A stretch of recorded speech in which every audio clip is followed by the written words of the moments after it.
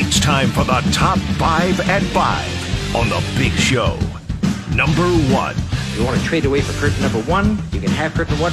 And my response to Andy is that I would check the sheet if he would send it to me via email, but I guess he hasn't done that yet. Super Bowl 58 on Sunday. Let's go! Updated injury report. Joe Thuney officially out. We expected that.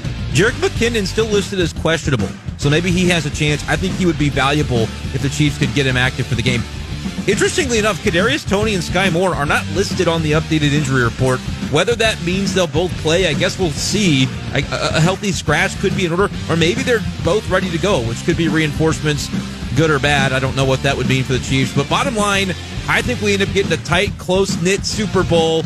We'll tell you here in a few minutes who we got. Number 2. Number 2, your timing is impeccable. What the hell is going on over the past 24 hours in college football? Bill O'Brien was slated to take over as the offensive coordinator in Columbus, Ohio, but he departs Ohio State to become the Boston College head coach after Jeff Hafley left that gig to be the DC for the NFL Packers. Ryan Day didn't hesitate, though. He lands an OC that I think could be an even better get for the Buckeyes than O'Brien would have been. He hires a rival Big Ten head coach, Chip Kelly, who will now leave UCLA to take the OC gig with Ohio State in the conference where his old program now resides. Absolute insanity. Kind of puts that Hafley move in a whole new light. But for Chip Kelly, I just don't think he was a fit in the modern era of college football to be a head coach, so it might be the best move for everybody involved. Number 3.